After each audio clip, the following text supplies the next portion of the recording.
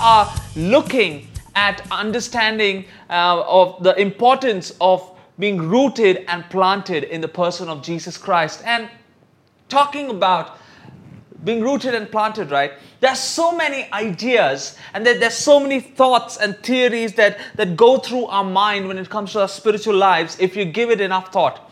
You remember those one of those moments where you just sit back and kind of, just lean in at the same time into how your spiritual life is going, how your life is going for that matter. And it's in those thoughts where you give so much importance or so much, deep thought in terms of knowing more about Christ. I wonder if you have those kind of moments, introspective moments with yourself, and see whether you have grown up whether you've grown up listening about Jesus in or outside of a church setting. I'm sure that every single person listening to this or watching this has their own set of ideas and theories about Jesus. Can we agree on that?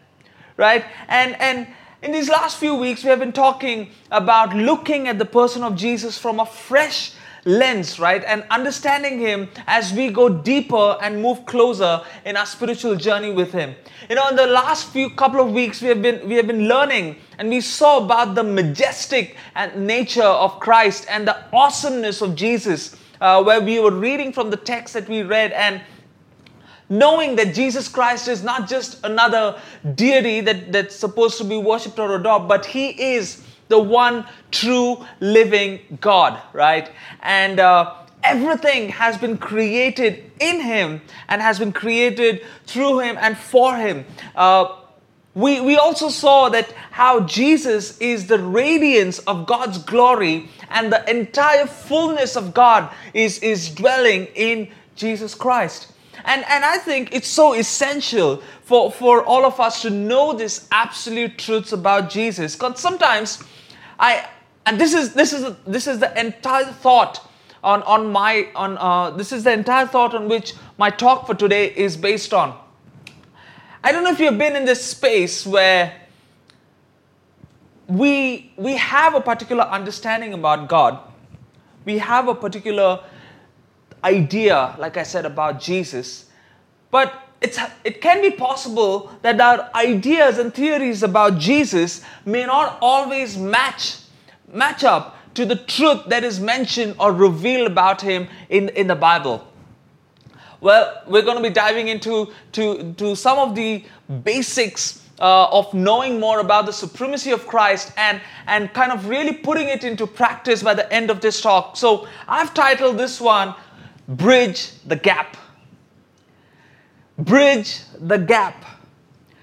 Because the manner in which you view and experience Jesus will impact every area of your life. I want to say that again. The manner in which you view and experience Jesus will impact every area of your life. See, I want to say this, and you might want to hear this well. If your understanding about God is just from a textual reference, we miss out on the true intimate relationship with Jesus. We miss out on the true intimate personal relationship with God. And maybe this is what I was thinking, right? Maybe that's why we see so many people who are so fluent and familiar when it comes to the scriptures of God, but are so distant and alienated from experiencing and modeling out the love and the peace that Jesus has to offer. On the other hand, if our understanding of God is just based on experiences, whether they are your personal experiences or even you have grown up listening about someone else's experiences that have really inspired you, the danger of that is we are building a faith that is shallow. We're building a faith that is very shallow foundation, and that's something that lacks scriptural depth. And then come to everything that's happening around us in the culture. If our understanding of God is just based on playing catch up, or if you're just too focused on playing catch up with the culture around us and you don't want to have any kind of FOMO in your life, that further impacts your view of Jesus. Because then, right, everything is relative and everything is okay and everything is all right. I want you to know this and know this really well, Zealous. We cannot always allow the cultural norms to override the spiritual truths of a Christ follower. It just doesn't work that way, because if we go on that track for a long time, the result of that is a faith that is gullible. The result of that is a faith that is hybrid and eventually immature. And that's when a relational journey with Jesus becomes a religious burden. That's when a relational journey with Jesus becomes a religious burden. And I want us to focus on this scripture that we're going to be reading today, continuing from the book of Colossians, where Paul is helping this same community that we have been talking about over the last couple of weeks to help them know and understand what they have received in Jesus is so much more, is so special, is so important. And he helps them know about it from different ways. And so let's turn to Colossians chapter 2, and we'll read from verses 11 to verse 17. And today we're reading from the Message version. So if you're there, let's read together. Colossians 2, 11 to 17. And this is what it says.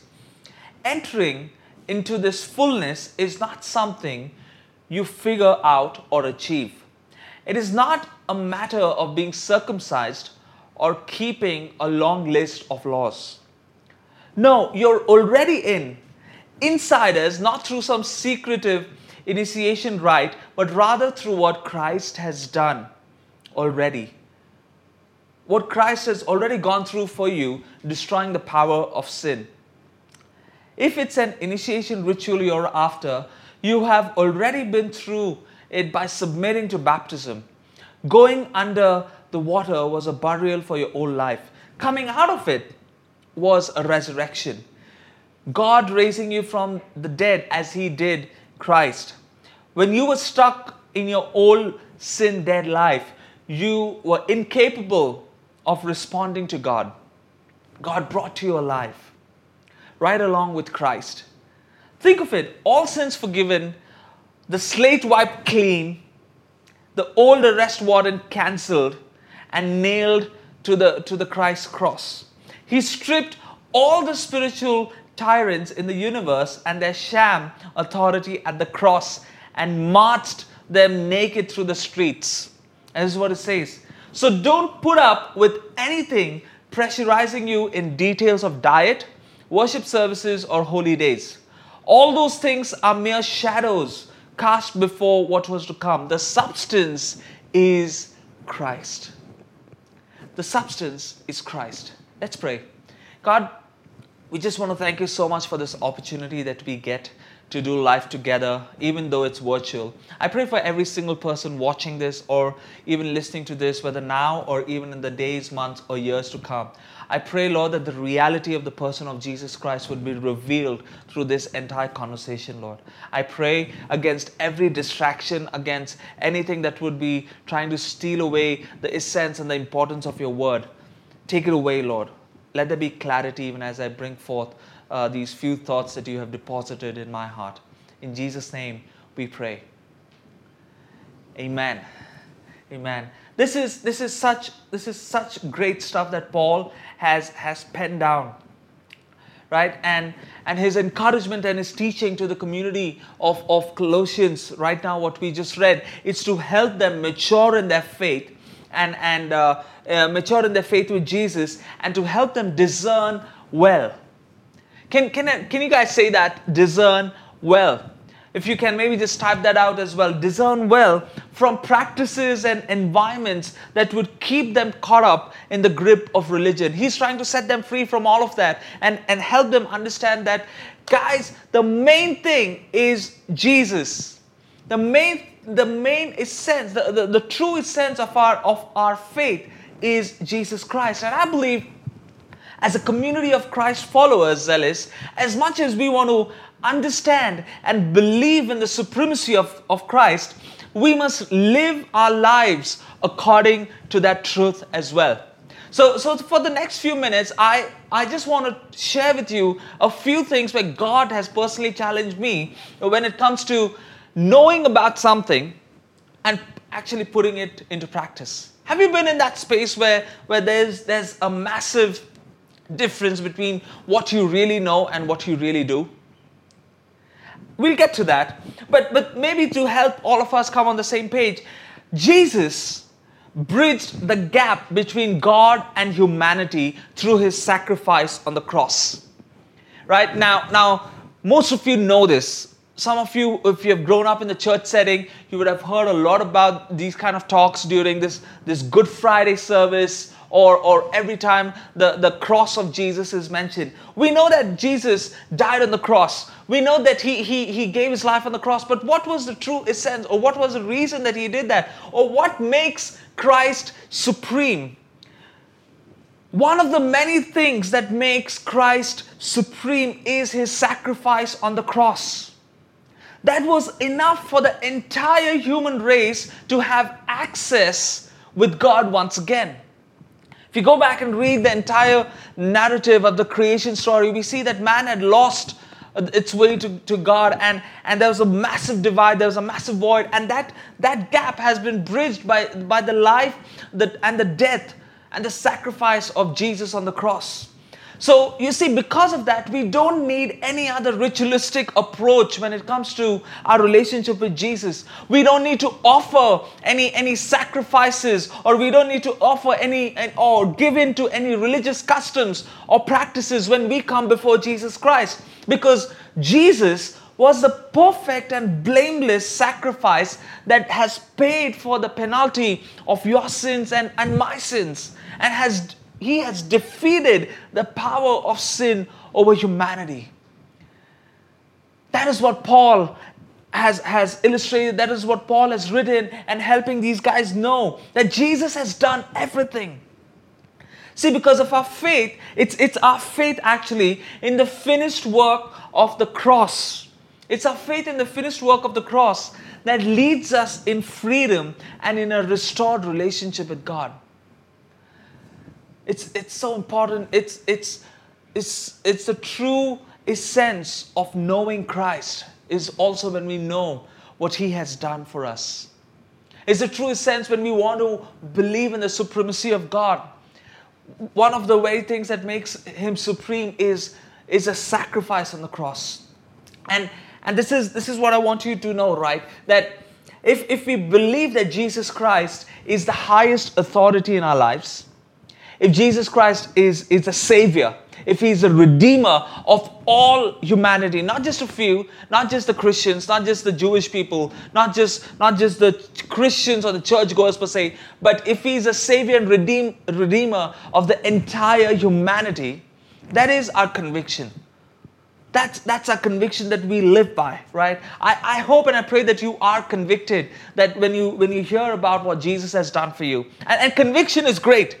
Conviction is so good. But just being convicted about it does not always lead to the application of this absolute truth in our lives. You know what I mean?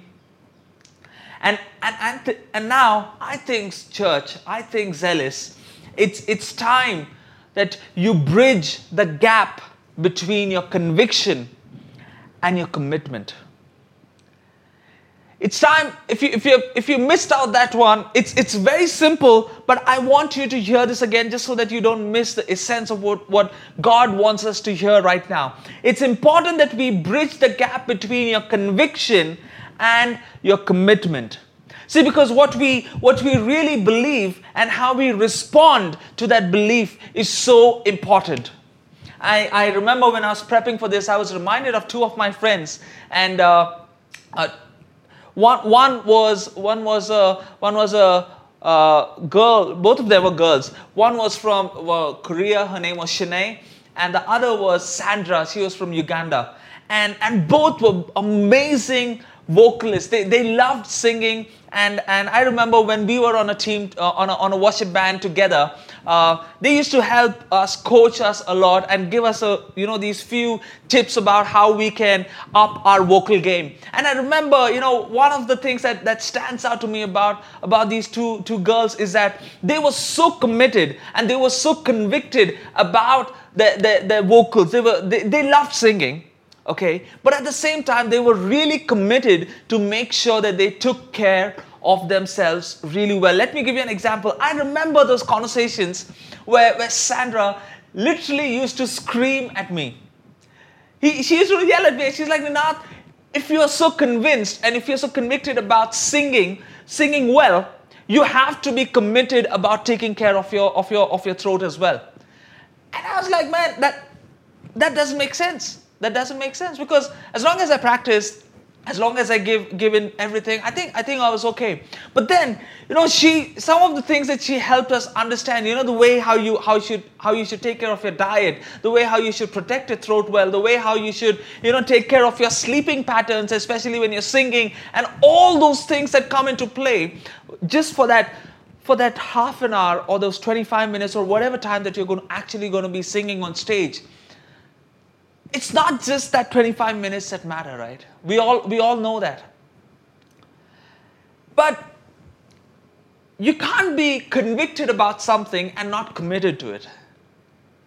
In the same way, I remember, one of the ways how my journey of prayer was shaped and actually formed was when I started hearing these incredible stories and testimonies that started coming alive in my friends, in my mentors, and in my leaders. And I used to hear some story, I used to hear some testimonies, and one of the most common thread in all those stories was the power of prayer. And I started questioning myself that, I believe in the power of prayer. I mean, we all do. I hope so. And we believe in the power of prayer. But the question that I really asked myself was how committed I was to the lifestyle of prayer. Because you can be totally convicted that God hears your prayers, and you can be totally convicted that God answers and responds to your prayers. But then you can totally be not so committed when it comes to actually sitting down and praying about it, right? And that's what I'm trying to help you understand. God literally put this thought on my heart to share it with all of us. That zealous, it's time that our convictions and commitments, pretty much come together. It's time we bridge the gap between our conviction and commitments. Because here's the thing, this is so important. You need to write this down. Our convictions are displayed and modeled out in our commitments. Our convictions are displayed and modeled out in our commitments.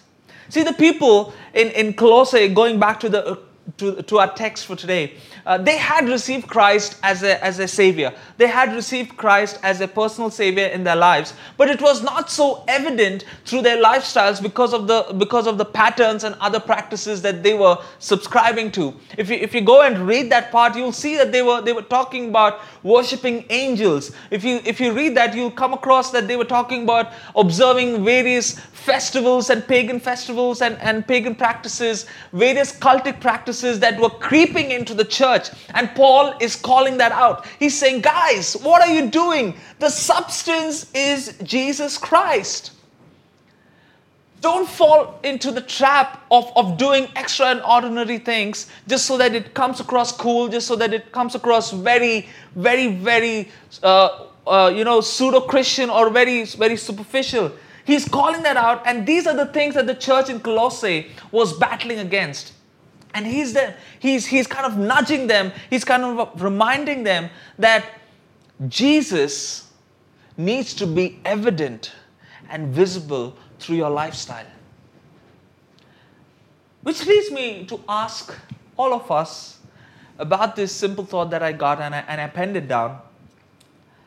Is Jesus evident through my lifestyle? Is Jesus evident through my lifestyle? Think about it for a minute. Is Jesus evident through your lifestyle. Because we can talk about the supremacy of God, we can talk about Jesus being the highest rank and the highest authority in our lives. And that thought or that conviction can remain a conviction, or we can put it into practice.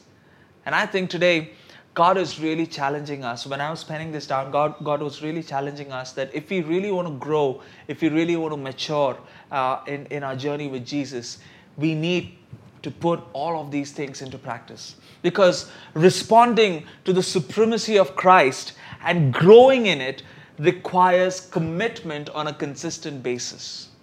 It requires commitment on a consistent basis. See, our moments of professing and making our public faith through water baptism, that's a commitment. Our times of not just reading the word and like just scraping through it, but allowing our lives to be transformed by the scripture for the better. That's a commitment. Our times of our dialogue with Jesus through times of prayer, that is a commitment. And our weekly community gatherings, even though they're virtual right now, that is a commitment. And you see, it's all of these timely and consistent commitments that help us be rooted and planted in the person of Jesus Christ. You know, baptism is one of the best decisions you can ever take if you have committed your life to Jesus, because that's when you are making your faith public. You are saying that, hey, you know what? My old life is gone and I am a new creation in Christ Jesus. That's what Paul is helping them understand. If you're talking about falling into a trap of rituals and customs and religious traditions that you think is going to get you closer to Jesus, that's not how it happens. It's a consistent, relational journey within a community or with a community that helps us grow and mature in our walk with God. You see, these are so basic, these are so practical and tangible steps that every Christ follower has to take if you want to mature, if you want to grow, and if you want to flourish. Right? That's our word for 2020. But I'm telling you, it's these tangible steps that consistently help us in bridging the gap between our convictions and commitments. Every time we show up for a connect group, every time we show up for a Sunday gathering, every time you take out time to read and pray, to read the Word of God and to pray and have that conversation with God, you are bridging the gap between your conviction and commitment. I know this sounds very easy. It's so easy that you can even miss out on it if you don't put it into practice. And that's what Paul is helping us understand. As we close out on this, I just want to maybe close out with these couple of verses that Paul is sharing in the same book in Colossians 3, verses 16 and 17. But before that, let me help you with this story. One of the things that I really cherished in my earlier journeys during my college days was this 2-year course that I did in bakery and confectionery. I loved it. I thoroughly enjoyed my college days during those times. Made some great friends. Learned some fantastic stuff about baking and everything. Half of which I do not know maybe, but I've not gotten a time or a chance or an opportunity to bake in these recent times. But I loved those 2 years. We got to learn some crazy things. And I remember it was in the first year of that course, 6 months into the course, we had a balanced way of learning the theory of baking and also taking our time and doing some practicals where we used to bake some products. First 6 months into the course, and we go in for one of our practicals, and the practical that was prescribed on our notepads and everything was so different, and we started off doing something totally different. We started off prepping for a fruit cake. Wedding cake, fruit cake, whatever that was, I don't exactly remember, but it was the prep that we had to do, where we had to soak all the dry fruits in these massive glass jars, because you really need to allow this thing to be marinated well. All the dry fruits, the syrups, the juices, and also the alcohol or the rum that is put in this mix. So we had to soak all the fruits in those juices and the syrups and the rum and really blend it well. And that's what happened in the first 6 months. And I was like, okay, a few of us were curious because, okay, I was like, when are we going to make this cake? Found out that we were going to make this cake next year, guys. Next year. And the professor told us that, hey, you know what, we're going to keep this in this manner for about a year.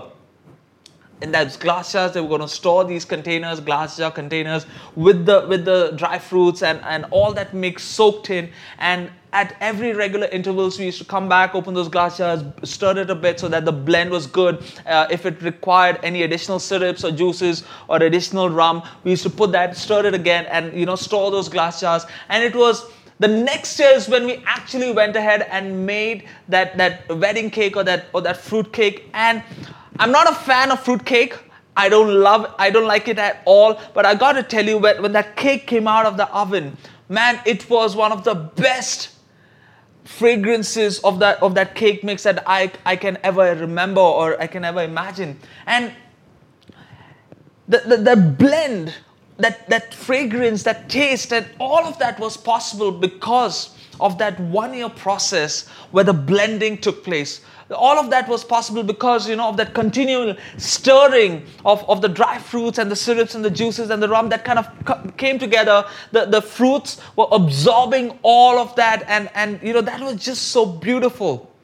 Now keep that in mind, and with that in mind, let's read Colossians 3 verses 16 and 17. And this is what Paul is saying. He says, we're reading this from the Passion Translation. He tells them, let the word of Christ live in you richly, flooding you with all wisdom.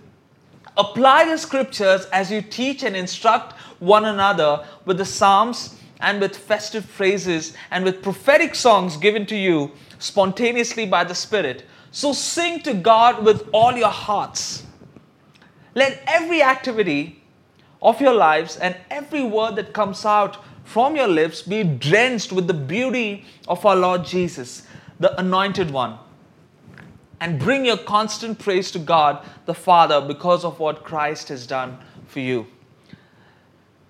You see, in these verses, Paul is actually helping them focus on something beautiful. He's helping them focus on this phrase, the word of Christ. Live your life. Let the word of Christ live richly, flooded with you in wisdom. That's the starting of verse 16. Now, I want you, even as I close out, I know it's the end of the talk, and maybe you guys, I hope you guys are not zoning out, but listen to this, because this is something that's really going to help you get this and help me drive this home really well. The Greek word that's used here is the word logos for the word. Okay, the Greek word here is the word logos, and that's where we find our English word for logic or reason. Now, the earlier Greek writers and philosophers used this word to define a concept they called the divine reason.